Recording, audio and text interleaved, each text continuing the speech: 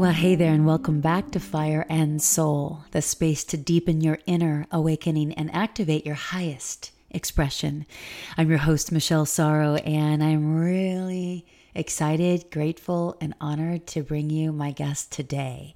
For those of you unfamiliar with Kendra Cunov's beautiful body of work and her gentle spirit and just pristine integrity, you are in for a real treat. We definitely get into how I came across her work, but I want to give you a bit of her bio, as well as some topics that we do get into as we meander in finding ourselves in this conversation and in the journey, which is something that she speaks to at the very end. Founder of the collective and the Fierce Grace Incubator, Kendra Cunov has been studying, facilitating, and most importantly, practicing authentic relating, embodiment practices, and deep intimacy work for over 20 years. She's worked with thousands of men, women, and couples in the areas of embodiment, intimacy, communication, and full self-expression. She co-founded Authentic World, as well as the Embodied Relationship and Intimacy Training Salon, and pioneered some of the most cutting-edge relationship work on the planet. I think that I was supposed to say relation work on the planet. She works with organizations and leaders, as well as men, women, and couples who know that presence, truth, connection, and integrity are our truest access points to success in business and in love. Boy, is that our love language right here at Fire and Soul. So some of what we get into is a bit of her backstory, and she speaks to energetic range, which is our capacity to be and express all that we are, and how it's directly connected to our vitality and aliveness in the world, even now, especially now. Authentic relating, especially in these times, right, with what we are watching play out in Israel and all of the reaction and or response to that, what it means to be an embodied leader, and how to even know how to take on that title and or the deep listening around the authenticity of that. We speak to, that authentic relating around entrepreneurship and leadership, as well as then we button up with a beautiful conversation around return to source, which I think is the essence of this whole conversation, but it's also the name of her in-person retreat that she's been running for many, many years, and that I believe I will be attending next June as well. So we'll link to that and so much more in the show notes. But this is just such a beautiful conversation and meandering of all things on the heart in these times, and learning how to connect back to that space so that we can connect to our humanity. I'm so looking forward to sharing this with you. So without further ado, please enjoy my conversation with Miss Kendra Cunov.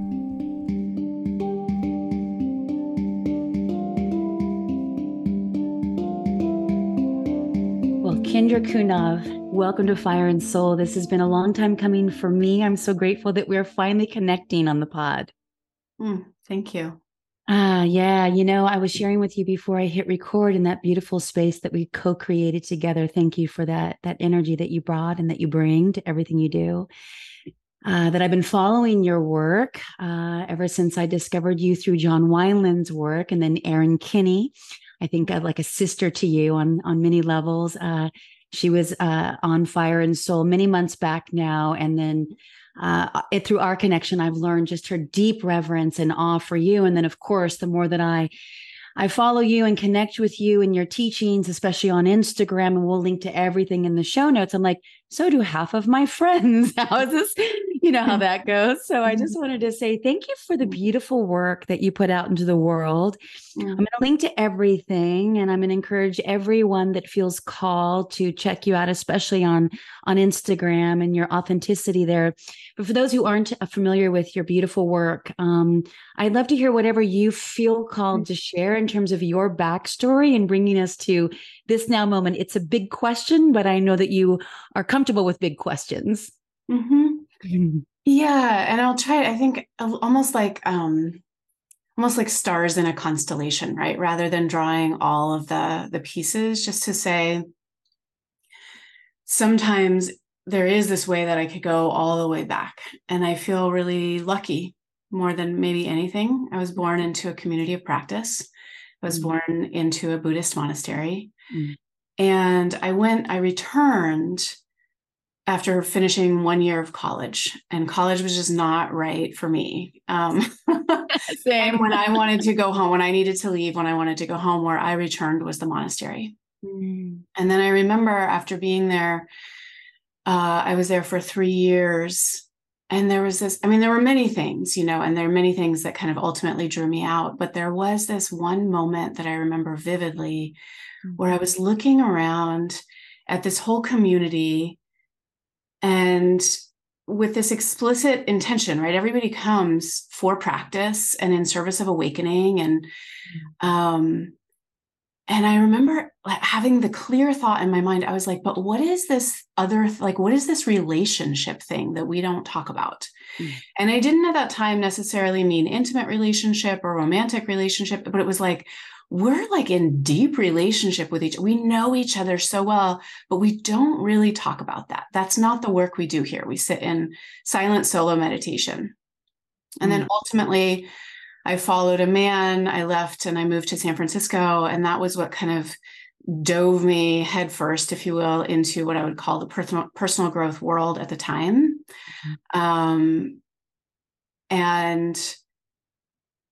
And so that, even though I had been steeped in that, I would say like that was my entrance to what might be more directly connected to this idea of personal growth. I studied with Marshall Rosenberg and David Data, and I did Landmark, and I was part of its own transformational community that was leading courses at the time. And then through that, I met my now ex-husband, but it was really through him and his business partner. They were starting a program called the Authentic Man Program. And it was really so that men could have like real fulfilling relationships with women, but through authenticity, because at the same time, the pickup community was sort of blooming. And it was through that. So then it was like, again, it was almost like I felt like I tripped, and then I landed doing this work, and I was like, I guess this is what we're doing. And that it just really found its way in terms of where I was leading groups and then having one-on-one clients. And then at some point going like, okay, wait, if I'm doing this, like, what am I doing? I love it. I'll leave it there for now. So good. I had no idea about Dr. Marshall Rosenberg. For those who aren't familiar, he is the founder of the Center for Nonviolent Communication. Both my parents are international facilitators, and my dad's an assessor out of Santa Barbara. So I've been raised on that basically in my adult life. I love that about you. How cool. I was literally with my dad on Sunday. We were talking about Valentina, his wife, when he made his transition, and then Landmark. I mean, that's way cool. I just want to pick up on that because it's in the field. Do you happen to, did you do the advanced forum? Okay. Did you teach there or did you take there? Okay. Did you do the full SELP like after? So I never did the SELP after I stopped at the advanced forum. But I remember, I had such an intense experience, and, there's complexity to all these organizations. Yes. There's complexity to all these organizations. And I have to say that was like 25 years ago. Exactly. Right? So, like not even really, and the same with Marshall Rosenberg, Yes. right? And it's so different. People will sometimes talk about the work itself. And I often find myself asking, like, did you ever meet him? Right. Because I would walk in a room and I would just weep. And there's so much other beautiful work being done, but like that experience, that was, he had a transmission. He did. And with the forum, I had this whole experience in the advanced forum where I just thought they like hated me and didn't like me. I went through this whole like process. And then right at the end, the leader came up and tapped me on the shoulder and she whispered in my ear and she was like, future forum leader. And I kind of like, I've looked back at that and I was like, I don't know, was she manipulating me? Like, I have no idea, but I was like, well, look at that. I never worked within that organization, but. So cool. For me, I was one of those, I got invited to do like, the one night, right, where they've all just gone through the Landmark forum. the first 3 day. And I remember saying, I'm not bringing my wallet. I'm not bringing my checkbook, because back then we did have checkbooks. And I was like, cause I am not enrolling in anything, no matter what you all say. Right. And then before I knew it, I signed up for everything. And so for me, it was really authentic. And I remember do you remember your act? I remember my act, and it was such a shock to me. And it was so clear that that was my act, because of how just, I didn't really want to be present for the advance. Yes, it was my act, but I was the last to see the act. And it was just like, it was such brilliant curriculum. So I will share my act in a moment. I'm also curious if you know your act, but I'm also curious to know, when you do answer, if you believe what I now believe to be true, which is, they told us that our act would be how it's going to be for the rest of our lives. But at the same time, there's so much inner work that if you're really doing that deep inner work, there's an alchemy, right? There's like an awareness of, oh, that could get me, but man, it doesn't even bother me anymore. Mine was nothing's good enough. And then our leaders added, never has been and never will be. And that was so discouraging for me at the time, right? But now, 20 years later, I'm like, it's not even, I can't even relate to that. But yet I know when it shows up. Right? My own recovering perfectionist. So I'm curious, and maybe you said it and I spoke over it. Do you remember your act? So I don't remember my act. But I do really relate to this piece that you're saying, which is that there can be true transformation. And part of the way that I hear what you're saying, which I do find really valuable, because I also think that there are parts of us, and again, whether we're born with them, whether they come from our family of origin, whether they're astrological, whether it's the Enneagram, whether there are parts of us that we will, it's almost like a magnet, like there will be a pull, or there'll be some kind of circling around it, possibly for the rest of our lives. The way that you described, oh, it doesn't have the grip, or it doesn't have the pull. And I think it's important to recognize both parts, because I do find, like, first of all, we can truly transform. Like, our relationship to these experiences really does change.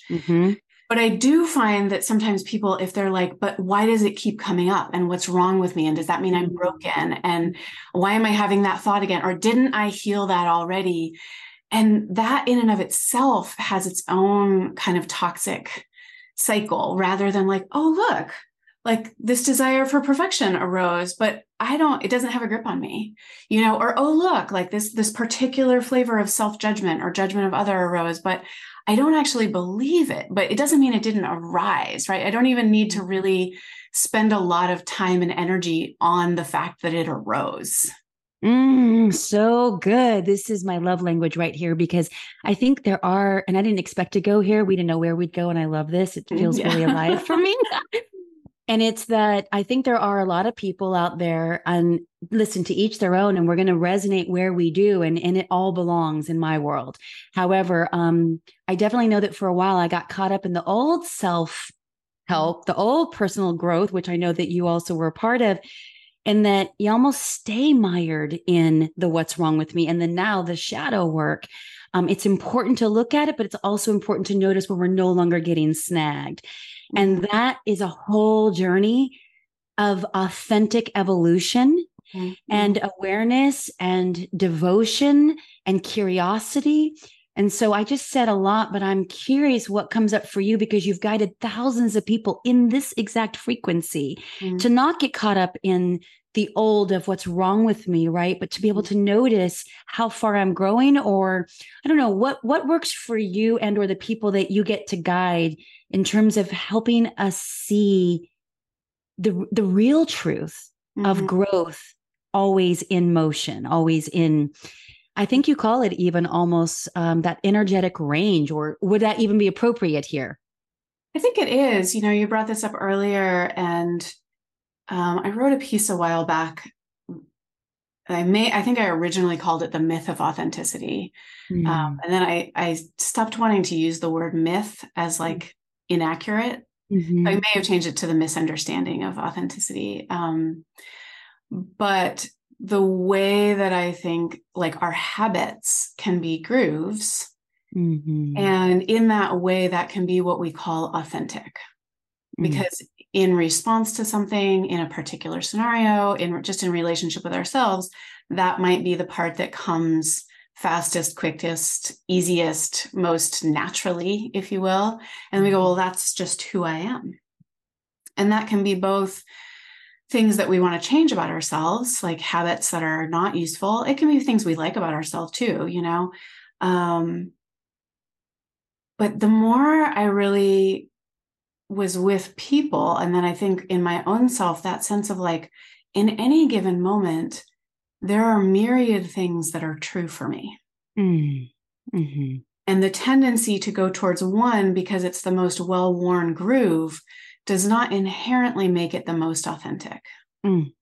And so when I talk about energetic range and in working with people, I often do like to explore realms. In fact, I'm going to do this with a group on Friday. We're even going to do this piece around what do we call our not self. Not even a not what is our not self, but what is a not self part? Like I'm not this. I am this, but I'm not this. So the last time we did this, the being that I brought to the call was she who is materialistic. Because I was like, well, I'm not like for me to be materialistic would kind of like ruin the whole thing, right? Like, well, I can't be that. Like, that's just not me. Yes. And I was like, okay, so we're going to play with that, right? And the sense that anything we can't be limits us as much as anything we think we must be. Oh, so right? So the whole idea of like the culture says you have to be like this and you have to be like this, but there's also ourselves going like, well, I'm just not good with money. Like, well, I'm just not assertive. Well, I'm just not materialistic, right? I'm just not, and those things that we like, well, that's just not authentically me. And in a practice realm, or on purpose, going into those places, because I think we don't know until we go there. Like it could just be a life of thinking that for who knows what reasons. So that's kind of the energetic range piece. So good. Okay. I'm excited to expand on this a little bit because we are also in some really troubled times, yet again, it just seems endless. And I loved what you posted. I think it was even 2 days ago. And so I'm going to just share with my listeners, we're recording this on October 24th, and this is going to come out next week. I felt called to bring your unique, beautiful wisdom and medicine in the times that we are all in. And this is a very awakening community. What do we mean by that? Awakening to our own truth, our own authenticity, exactly what you just shared, but so beautifully put, by the way, as well as awakening to, yes, everything going on in the world and the way the world is really run and all of that.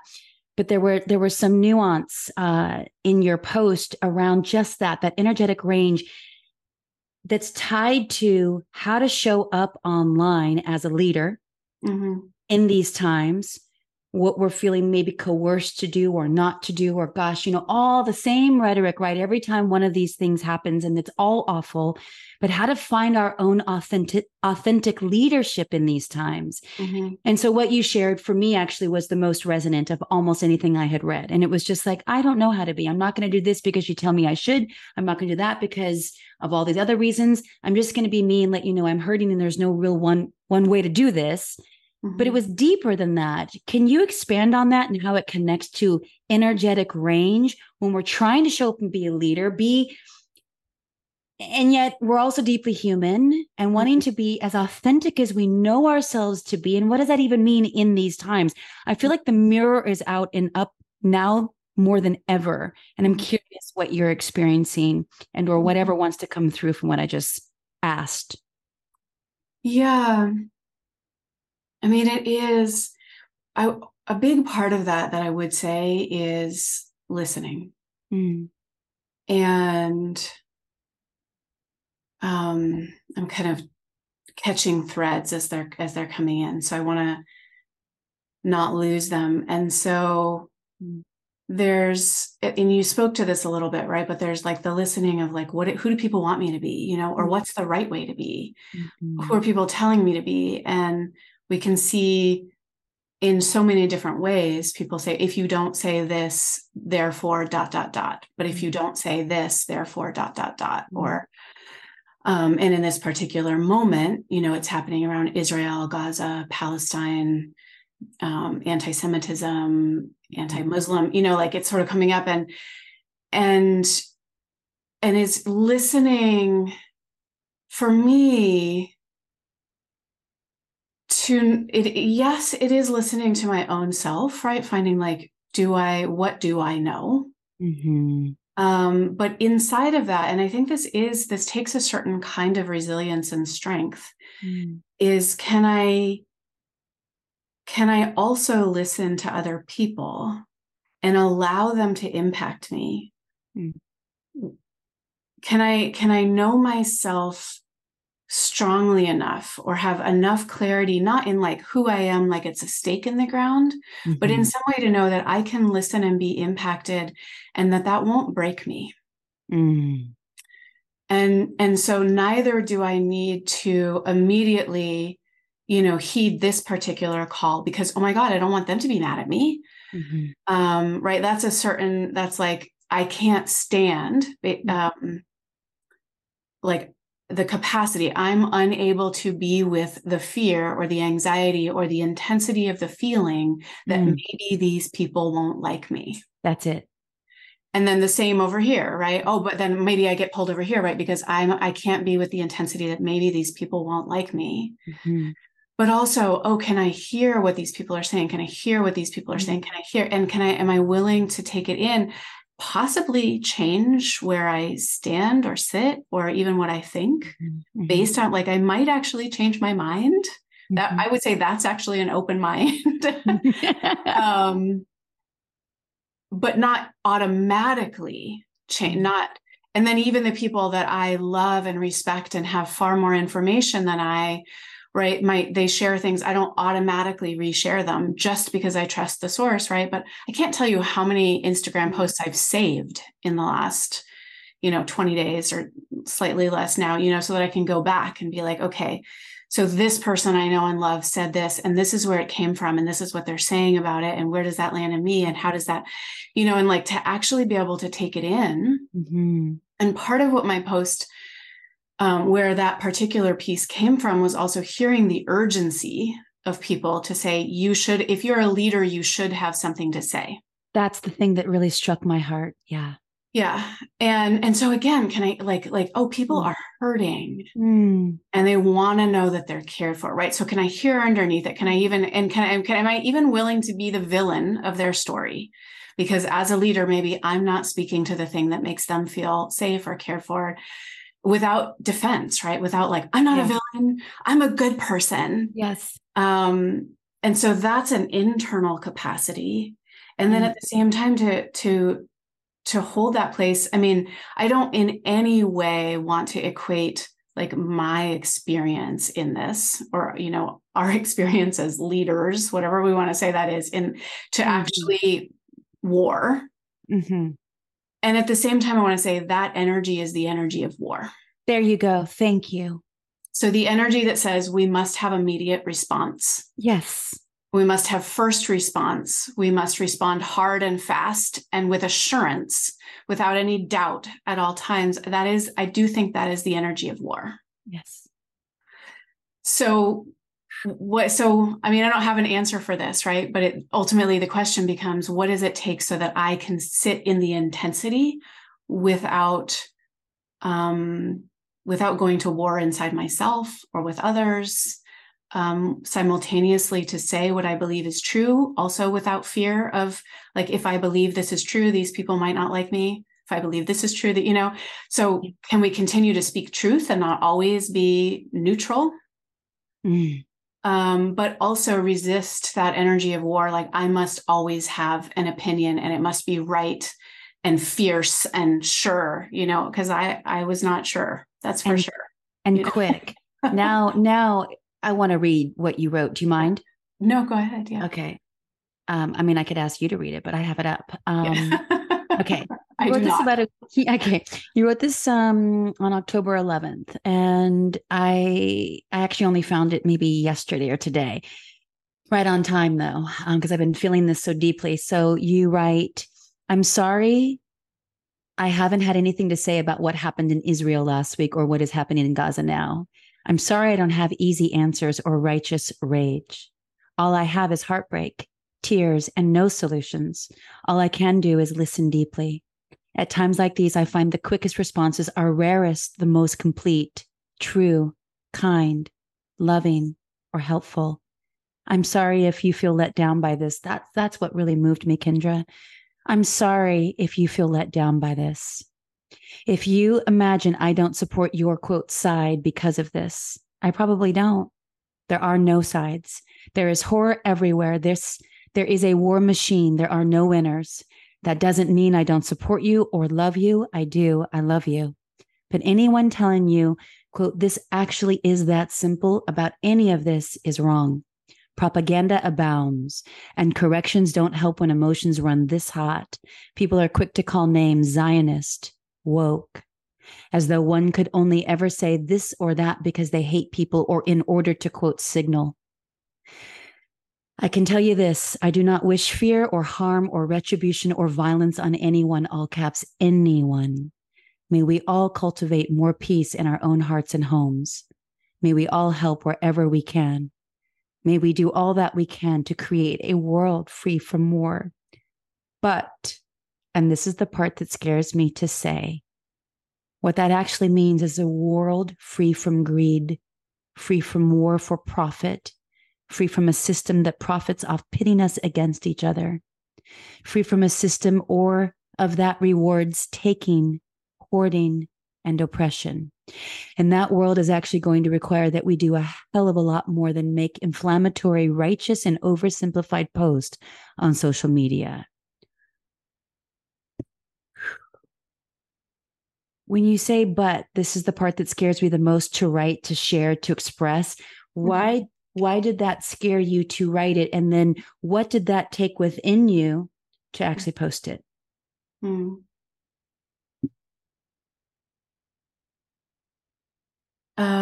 Because I do actually believe that this whatever we want to call changing the world, and likely it won't be as grandiose as we might imagine, right? May we have large scale impact in these ways that actually do have to do with peace and all beings being safe and fed and well and cared for. Like, may there be large scale impact around that, but our own personal pieces for most of us sitting here, it won't be that grandiose. And at the same time, I actually think it's going to require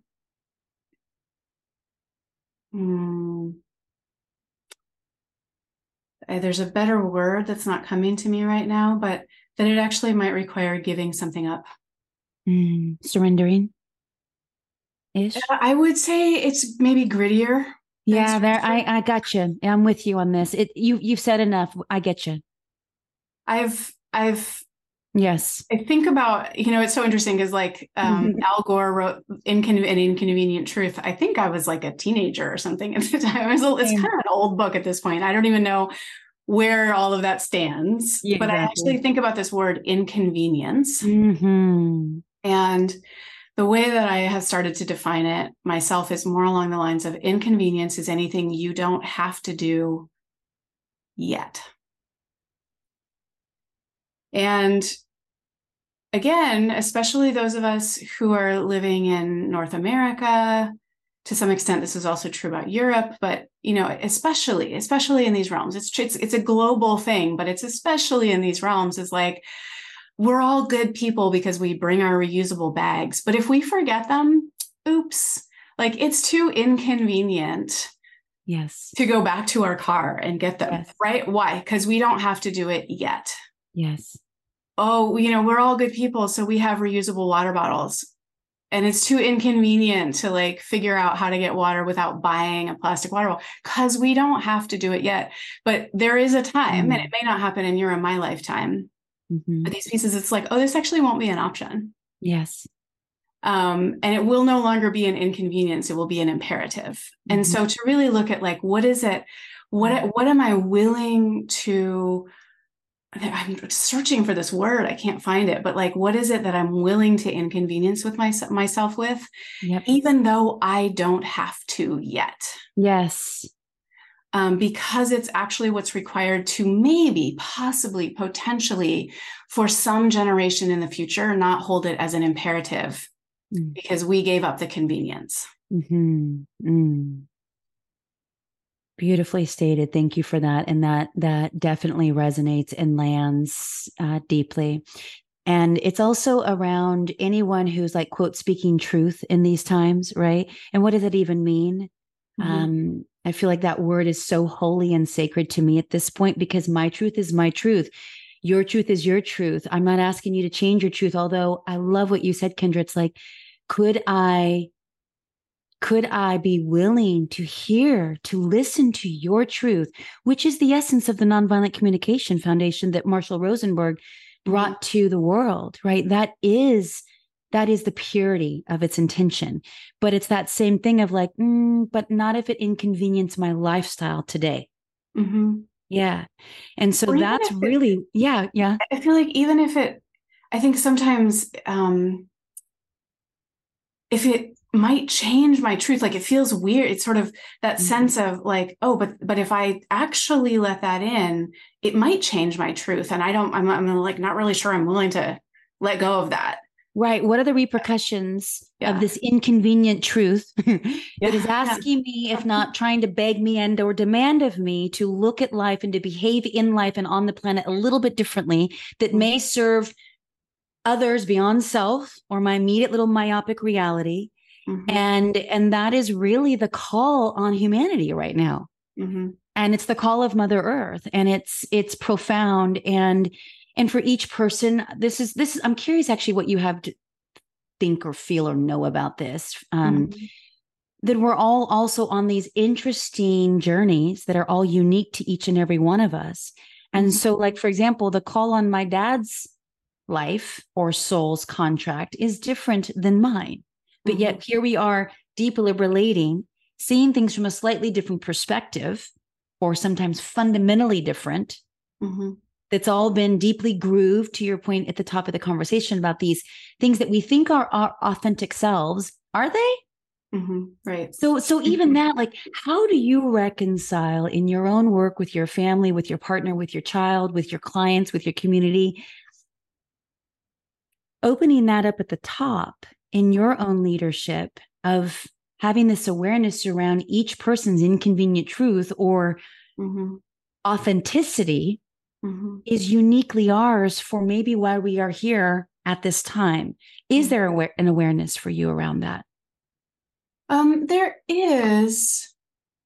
And some of that, again, comes back to, I mean, there's kind of two ways I would go with this. But so one comes back a little bit to being a little less grandiose, you know, and finding the way to walk through the world that actually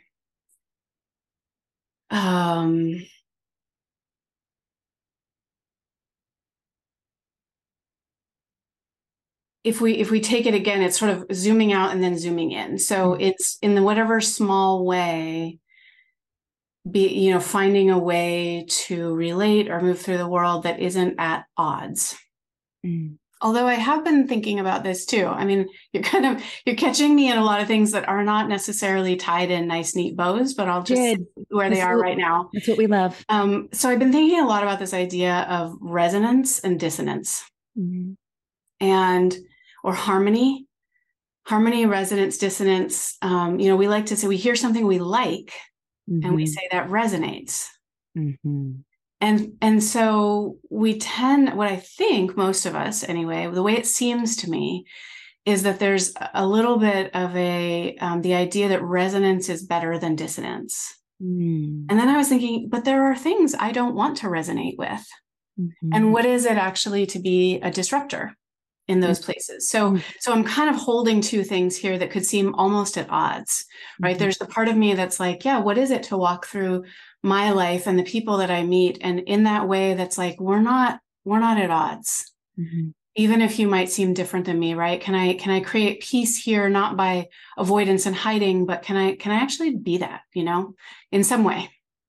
Can I listen? Can I speak? Can we not have to be at odds just because we're different?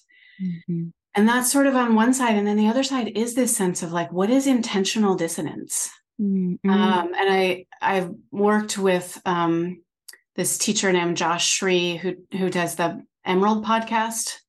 And he teaches about resonance or sound vibration. And I was asking him, or we were talking about this, which was around like, what are we harmonizing with, right? Like if there is harmony in the world, like if there's universal harmony, but then there's also within that, there are the pieces that I want to harmonize with. And I was like, well, do I want to vibrate at the frequency, which would be another way of saying harmony, right?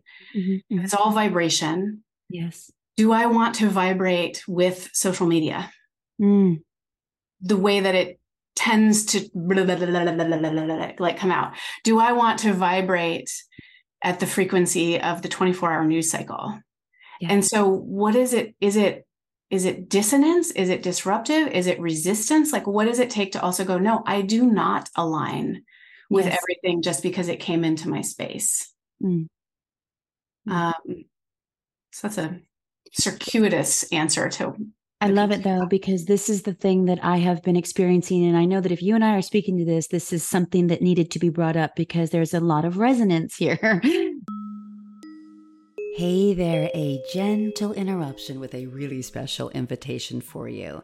This is a beautiful bundle exclusive to the Fire and Soul community, straight from the 12 Archangels and through Belinda Womack's Spiritual School of Evolution. It's called Wealth, Recreation, and Inner Worth Transformation with the 12 Archangels, as well as their guide to creating a new financial reality. If you've experienced yourself in this loop of the financial struggle and stress and lack and scarcity, and you're ready to get out of it and get into alignment with the vibrational set point of true wealth and abundance from within so that you can experience it without, this is the program for you. And by the way, it's so much more than a course or a program. This is an experience. This is a transmission that you will feel activated by, just like I did when I was going through it immediately. And I experienced instant results, yes, in the way of money, and also just an overall sense of well-being deep within my soul. And I want you to experience the same. And I'm super stoked that we've been given an exclusive killer discount just for Fire and Soul community at more than 50% off. So you can pick this up for $97 instead of the $222 that it would normally retail for. Give yourself this gift, get out of that trap, and get back into alignment directly from source.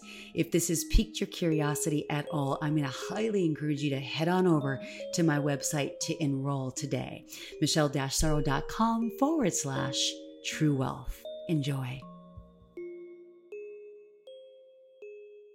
I have unfollowed more accounts in the past 10 days. Not out of rage, not out of like, not, I don't even think judgment, although maybe there is judgment, but it's just like I noticed it was eliciting fear or rage or divisiveness or whatever. And I was like, I don't even need to know the backstory, but this is just not what I'm aligning with energetically right now. And I've also saved a lot, to your point earlier, of beautiful, like what you wrote was so beautifully put. And I was like, that I resonate with, but then what is that? That's an interesting exploration, right? Like, because this is an interesting circuitous tie back to what you and I were chatting about before I hit record. And it was in your backstory of the bio on your website. And I'll make sure to link to all of this, learning all about your childlike play and wonder when you were a little girl, and how that's really been a through line in the way that you show up and the land that you've purchased and the retreats that you lead and the containers that you guide. And so what's wanting to come through right now is that childlike wonder and awe and play and just appreciation for Mother Earth and those frequencies, right? Mm-hmm. Is that part of how you're supposed to be and where you no longer align with what doesn't represent that? Or does that increase your capacity to be able to see it all, almost like with that divine gaze? I'm curious because this is where I am right now. I know that there's something in the algorithms that should make me feel bad about appreciating the beauty of a tree, right? And a flower or a butterfly in flight, and how I can be so mesmerized by that mysticism in these times specifically. But yet there could be some curation of, oh, but you can't express that. And so, and for me, I don't know if this is a dissonance that's intentional or not, of I want to continue to live the way that I've always lived, which is that childlike play and wonder, more so now than ever.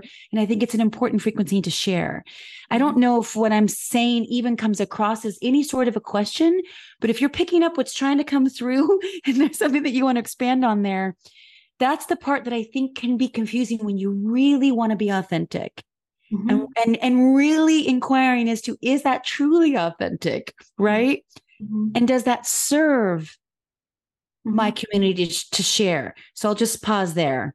I mean, there are so many layers, and there's at least a few that I would really like to speak to. Please. And one is just straight up like social media. And for whatever reason, I mostly like social media. Me too. And I think, again, even that's kind of dissonant these days, sort of a piece.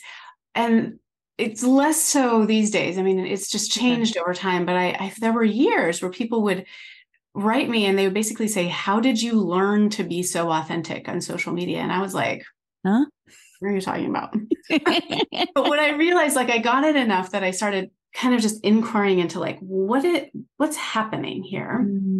Like, describe it, And I realized I was like, oh, I mostly talk like I was talking to a person. And so it doesn't really occur to me to talk like that. Like, I just, if I wouldn't say it to you, I'm not going to say it here. I mean, it has changed a little bit in terms of, because there is more promotion. And of course I wouldn't like stand in front of a person and just like, here's my program, unless they asked. But sometimes I think even that on social media is like, well, hey, you might be here because you asked, would you tell me how to work with you? Yeah. But how would I then share that in a way that feels like there's another human being on the other side? And with that, I would actually encourage, I mean, you spoke to it at least personally, but anybody who's wondering is like, if we have that thing, like, I can't say this, that I do think that's worth inquiring into. And I would push back a little bit that it, in some way, I mean, I want to say in some way it's true. Right. There is a push of what just the algorithm is intended to do. And there is kind of an amorphous other out there that might, have things to say about what we share. So it's not untrue. But then there is the place I would push back a little bit is the more that we make it about like, well, because they might do this, is that ultimately, again, it comes back to that thing of like, and I can't be with that. I'm either afraid of how I'm going to feel, like I'm resisting how I think I might feel if somebody criticizes me, if people mass unfollow me, if I get talked badly about online. I don't know, how that's going to make me feel, or I'm afraid of some other perceived consequences, loss of followers, loss of income. And again, not to say that any of these aren't valid fears, but I think it's more helpful if we recognize them as such. Yes. And then there's kind of an honest reckoning with, I'm unwilling to say that because I am afraid of the impact it may have. And then I think it's important to wrap that in, I mean, I want to say compassion. I mean something a little different, but to go like that, you are allowed to make that choice right now. If I am paying my bills, or I am this, I have a family to support, if this, you know what? And like right now I'm unwilling to lose my income. And so therefore I'm not going to say this thing. Just be honest with yourself, but then hold that as like, and that's an okay choice to make.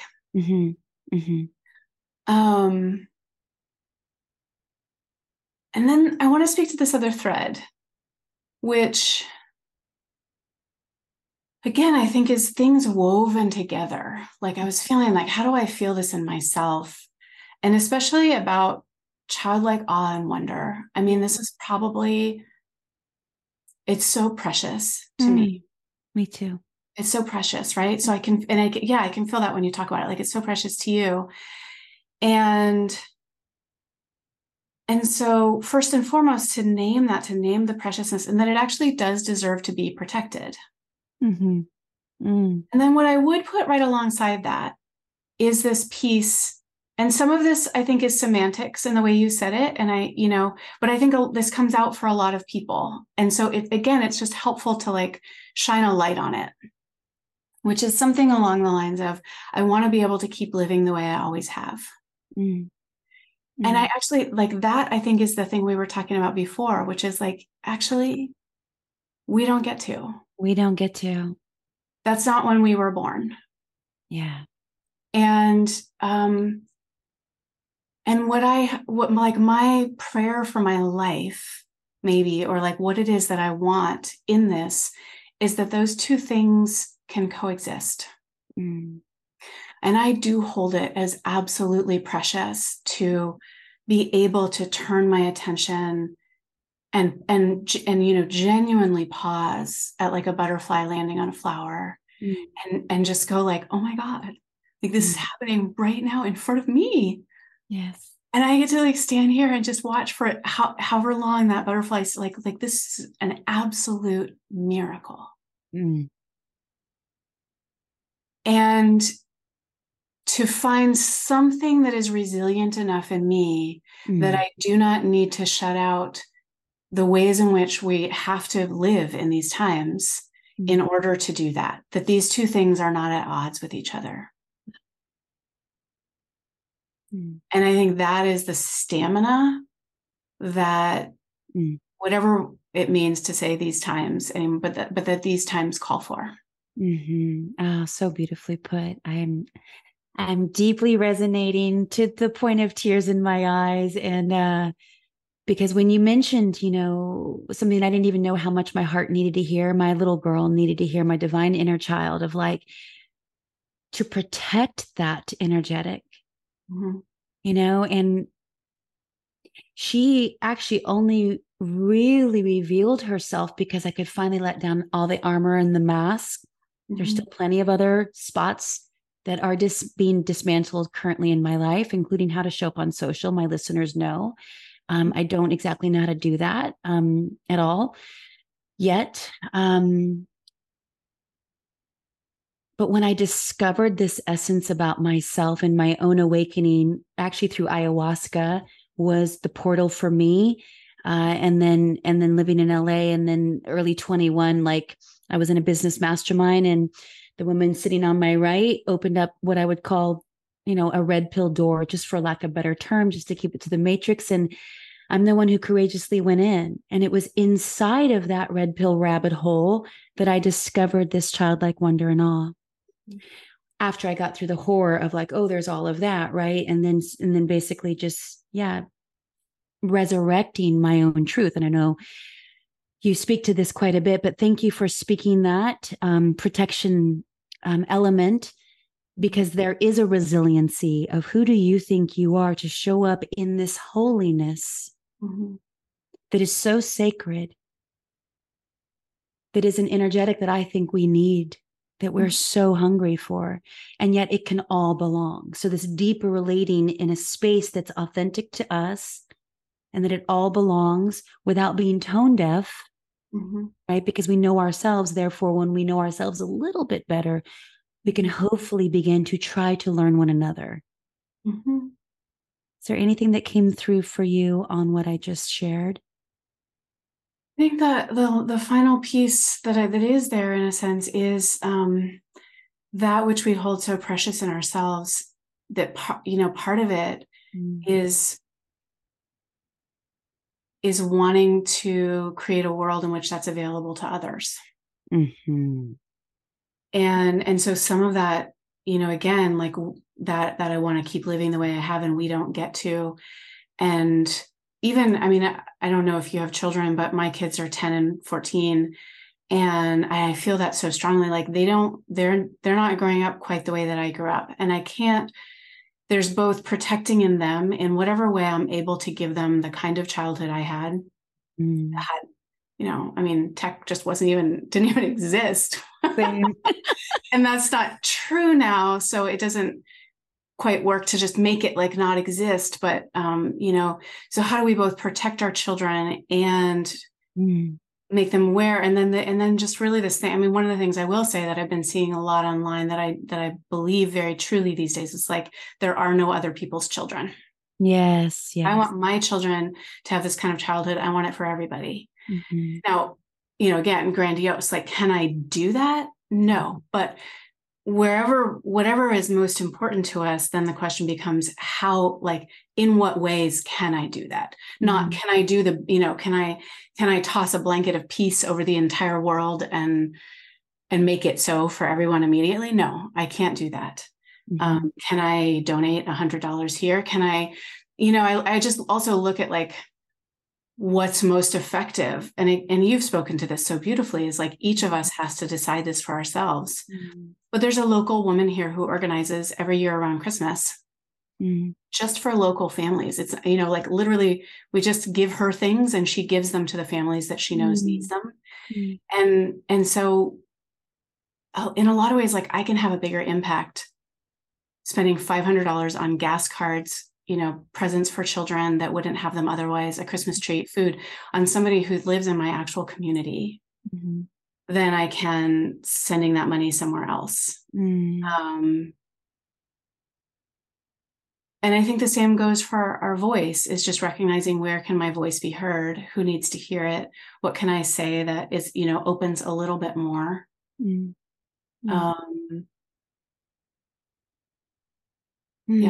A flowering, right? And just allowing for that divine intelligence to show us yet again the way. We're a little bit at time, and I'm curious, no pressure. Do you have a few more minutes to speak about what it's like also running your business as an entrepreneur? Oh, okay. Because that's the piece that I got really present to when I started, caring about your content and watching your YouTube videos and getting to know your work, your voice, and noticing the shifts that you've been making, maybe intuitively, I don't know, but I'm just very curious because there are some that are just doing business as usual. It's almost as if nothing's going on in the world and all the things have been going on for the last 3 years. I don't resonate there, and I'm okay with that being my truth. Yes. And at the same time, there's a lot of people who are in stagnation because they're afraid of saying the wrong thing or occurring greedy, or it doesn't feel appropriate, or it's tone deaf. So there's a lot of that's also stopping some people. I don't know if that's you, but just curious how you found your own authenticity in being a well-known leader, a respected leader in the world that I live in, from an observation of watching you. And finding your own tone in these times, while also needing to pay the bills and to feed the kids and to take care of the mortgage and honoring the land that you bought near Mount Shasta, and all the ways in which I've come to really adore who you are as a soul. But I don't even know if there's a question in there, but whatever wanted to be heard. Yeah, I see the deep breath. Yeah. How has that journey been for you on the inside? Oh God, there's there's so many things I want to Anything say. that wants to come through is beautiful. And one, I mean, I would put in a plug. I made a video a while back that was called "What Living Your Purpose Actually Means." Okay, we'll link to that. It got made into a blog.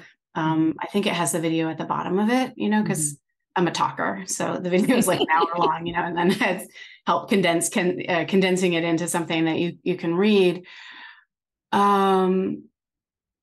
But I would say, I don't know if it's luck or exactly what it is, but I feel grateful that I hit some of those pieces before 2020. I hit, it was even in, I mean, one story that I tell, well, again, there's layers to it. Like there's a story that I tell in that video that was back in my early 20s when I was working in like corporate in San Francisco. And I was just like so done with my job. And like without even really the language for any of it, ultimately I just pulled myself into integrity. I was like, what am I really here to offer? And I did it before I like quit my job, right? Rather than like, fuck this isn't me, and trying to go find that somewhere else. I found it in the midst of like a downtown office building in San Francisco. And then I was like, and now I can leave.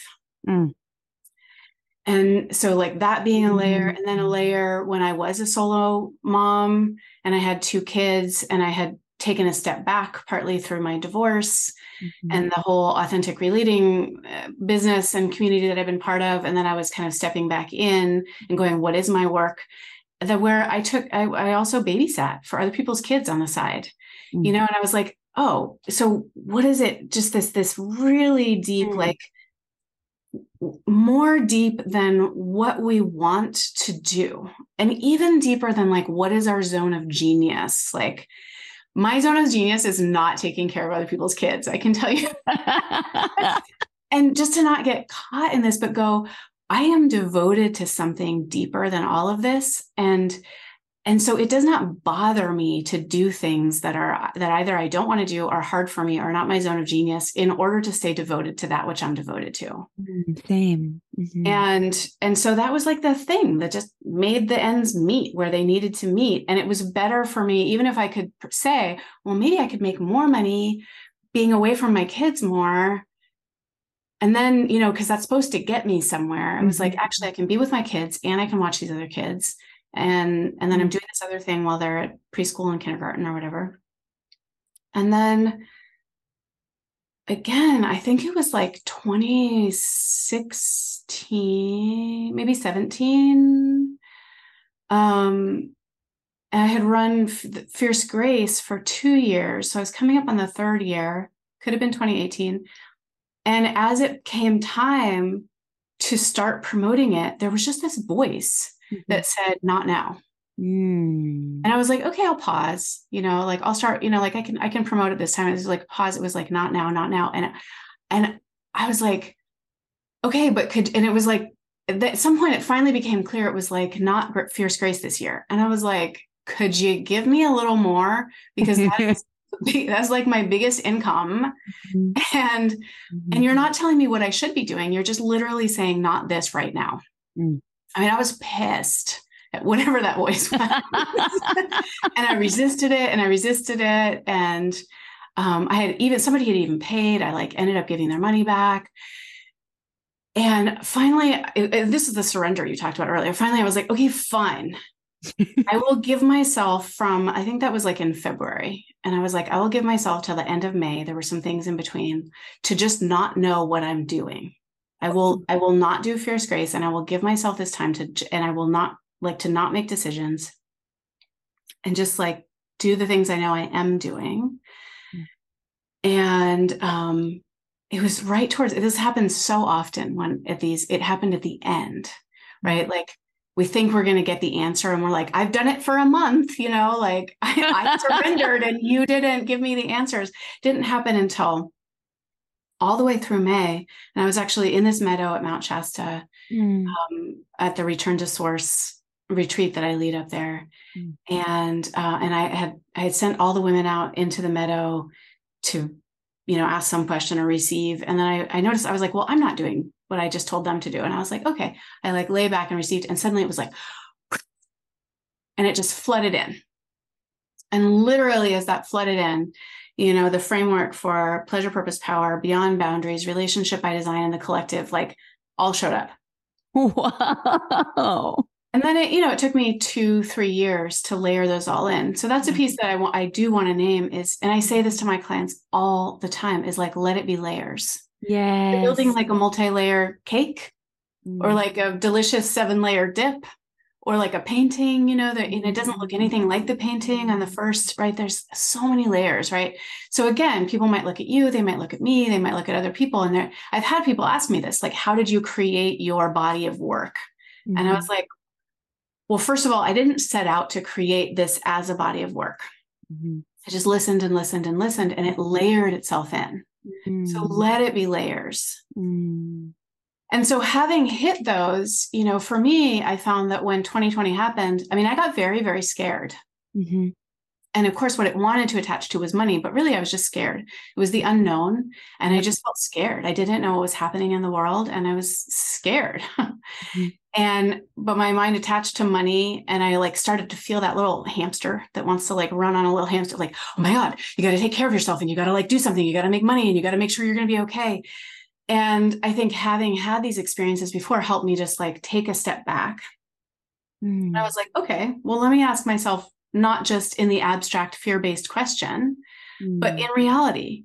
And I took a look at my money. I just legitimately looked, and I realized, I didn't know completely, but basically I knew how much every month I needed to be able to pay the bills. And I was like, okay, great. If I make $0 for the next 6 months, then I will be broke.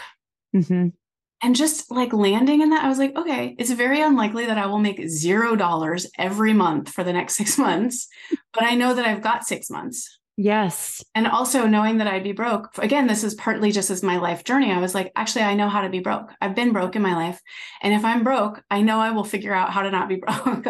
My children will not, and it just helped me rather than avoiding that and trying to make money to avoid the fear. I just looked at it head on. And I was like, okay, great. I've got 6 months.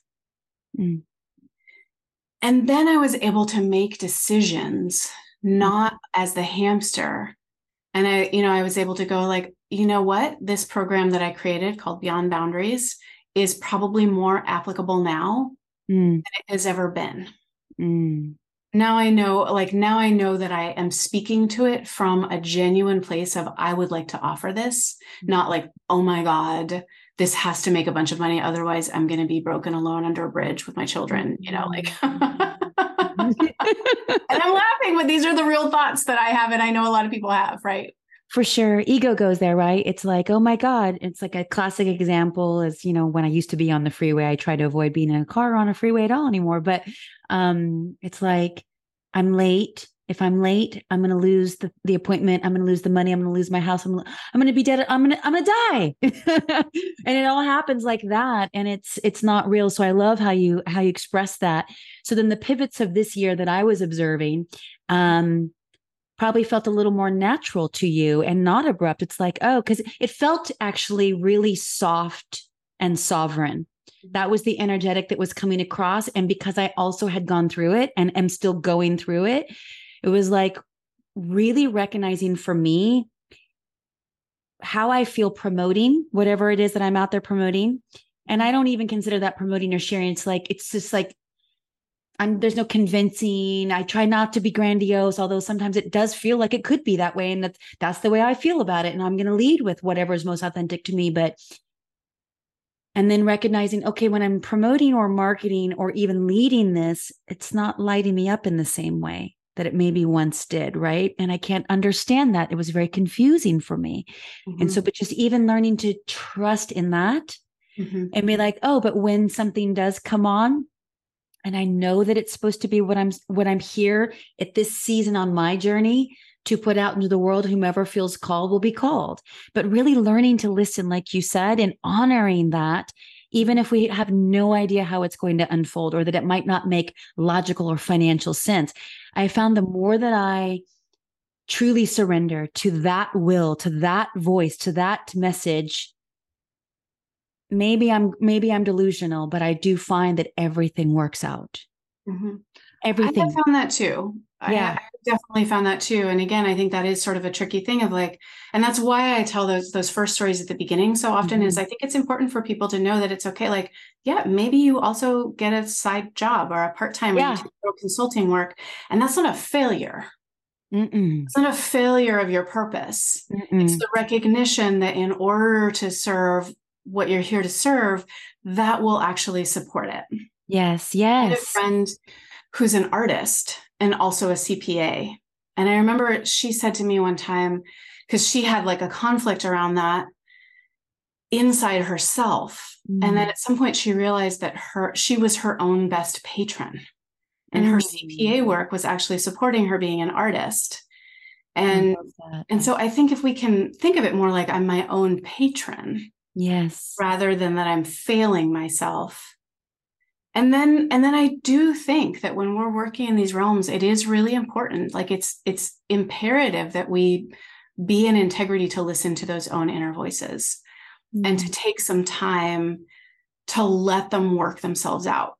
Ah, so, so good. Like, again, I mean, I'll try to make this short because I know we are at time, but the biggest one for me this year I've got time because this feels like it's going to be really juicy. So I'd love to, give this the space that it needs.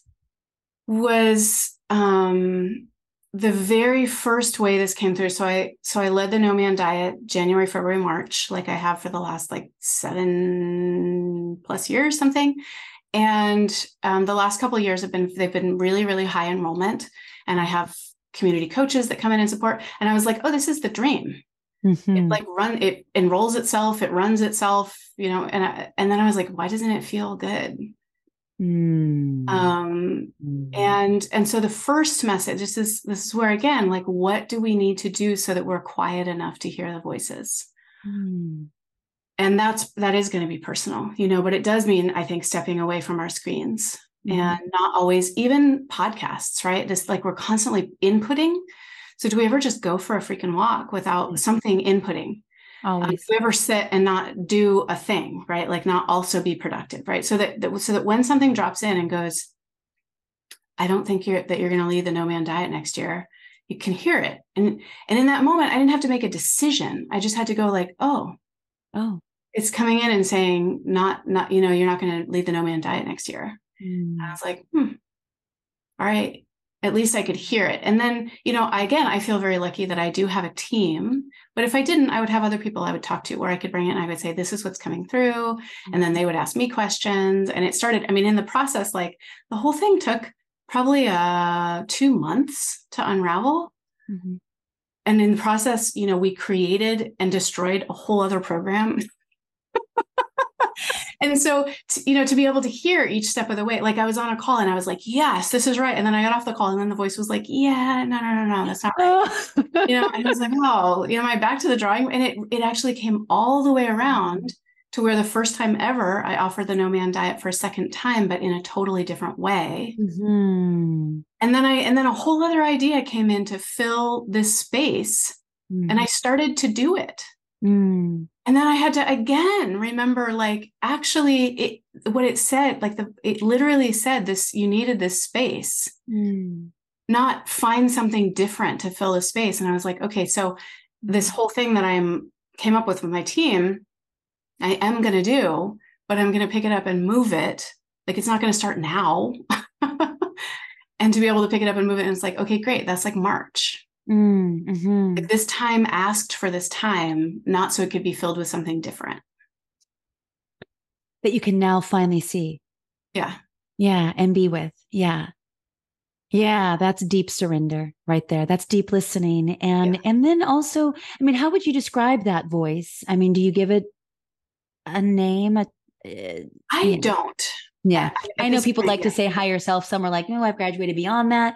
I'm still good with higher self. I think it's fitting, but yeah, I was curious what your thoughts were on that. there have been enough times when I've heard a voice that I'm like, I heard a voice. Is it God? I always just know it's part of my divine team and I'm good with that. And also the way that I've been able to really recognize, I don't know if this is true for you, but like, if there's like whatever my version of truth is, and it feels really from my heart, right? The energy is just really pure, divine tingles all over my body, especially on my thighs. And I'm like, okay, we communicating now. This is good, and I've learned to trust in that and not feel like I'm being bamboozled because ego wants to come in and guide me down a path, because that's happened too, So learning to listen and even hear the nuance or texture or context of the listening is a whole skill in and of itself. Yeah. So thank you for speaking into that, because that's the courage that felt really calm as I was observing in you. And I was like, that for me is embodied leadership.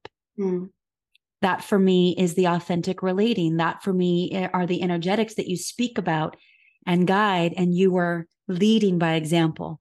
Mm-hmm. And I think that those who are drawn to your medicine, your work, they see that, even if they might not be as conscious to it. Does that make sense? I do. I do think people feel something. For sure. That's it. Yeah. Yeah. Yeah. They're like, she's listening and or running her life according to her own compass. Mm-hmm. Yeah. That's been my observation with you. And man, there's so much that I want to learn from you. I have a feeling I'll be at Return to Source, your retreat next year. I know that you did a pre-sale on that, and I should have done it because Aaron was like, when she opens it, don't even think twice, just go. And I was like, okay. So I want to wrap there. I want to speak to that. I know it's next year, so we'll just leave it. And I don't even know, I have no idea if it's even open, but to get on your wait list, at least for when it will be. But that feels really fitting for this whole conversation in a way to sort of close out this time together. Return to Source, or it's a whole thing, because that was it was a voice that came in, and it's the land that we're on is almost next door to the land that I actually bought. But so the land that Return to Source is on is land that I've been going to. It'll be 18 years next year. And the first time that I sat in Sweat Lodge with my teacher on that land, a voice came in literally like this, and it said, "You're meant to bring people to this land." And again, I mean, this is, if I could impart anything, is in some way for people to see if they can find the journey. Because if somebody comes to Return to Source now, it looks like a fully like, oh, how did you create this? And I'm like, yeah, 17 years ago, I tried to do a women's group on that land, and so few women joined that I brought a man. And every year, I've been there every year, and it wasn't like I knew how to, I didn't know what does it mean, bring people here? How am I supposed to do that? What is it, but I just followed the voice in some way until now. And it has then bloomed into what it is. Thank you for that. It's kind of the best. Yeah, I've seen the photos, the videos, the social shares, and I'm like, I've read the emails, and of course, Erin Kinney, whom I love, and I know she loves you and you love her. She was like, just go. So do you still have seats available for next year's? There's like 10. Okay. All right. Yeah. So we will link to it for sure. I have no doubt that, whomever's meant to be there will be there. What are the dates on that? It's June. I don't know what they are off the top of my head. Okay, great. On my website, it's there. It's June something 2020. I was asking for me personally because I'm running my next Soul Lessons retreat in April, and I'm like, please don't say it's April. Okay, good. Gosh, is there anything, I know we're going, but is there anything that you wish I would have asked or that wants to come through before we wrap? I'm honestly, I mostly just want to say, I love how many places we went and how different pieces wove together. And I really, really enjoyed the conversation. So thank you so much. Yeah. That means so much to me, really deeply. Thank you. I was wasn't nervous, but I really wanted to create the space that you felt really comfortable in. So that means so much to me, because for me, you are world-class and just world-class, just soul, and we all are, but you really allow yours to shine and come through. And it's just so beautiful to have finally connected with you in this space. And I hope that we get to do this again, maybe next year after I've gone to your retreat and there's more to explore. That would be so fun. Yeah. Okay, good. Oh, good. Thank you very much, Kendra, for coming on. I will link to all the places in which people can connect with you and learn more from you, and maybe even engage with you in person next year at the Return to Source retreat. Thank you. Yeah. Thank you for listening to Fire and Soul. If you enjoyed today's episode, please subscribe, rate, and review this podcast on your favorite pod player. And if you'd like to connect on social, you can find me anywhere at Michelle Sorrow. Or if you'd like to reach out to me directly, you can at fireandsoulpodcast.com. Thanks for listening.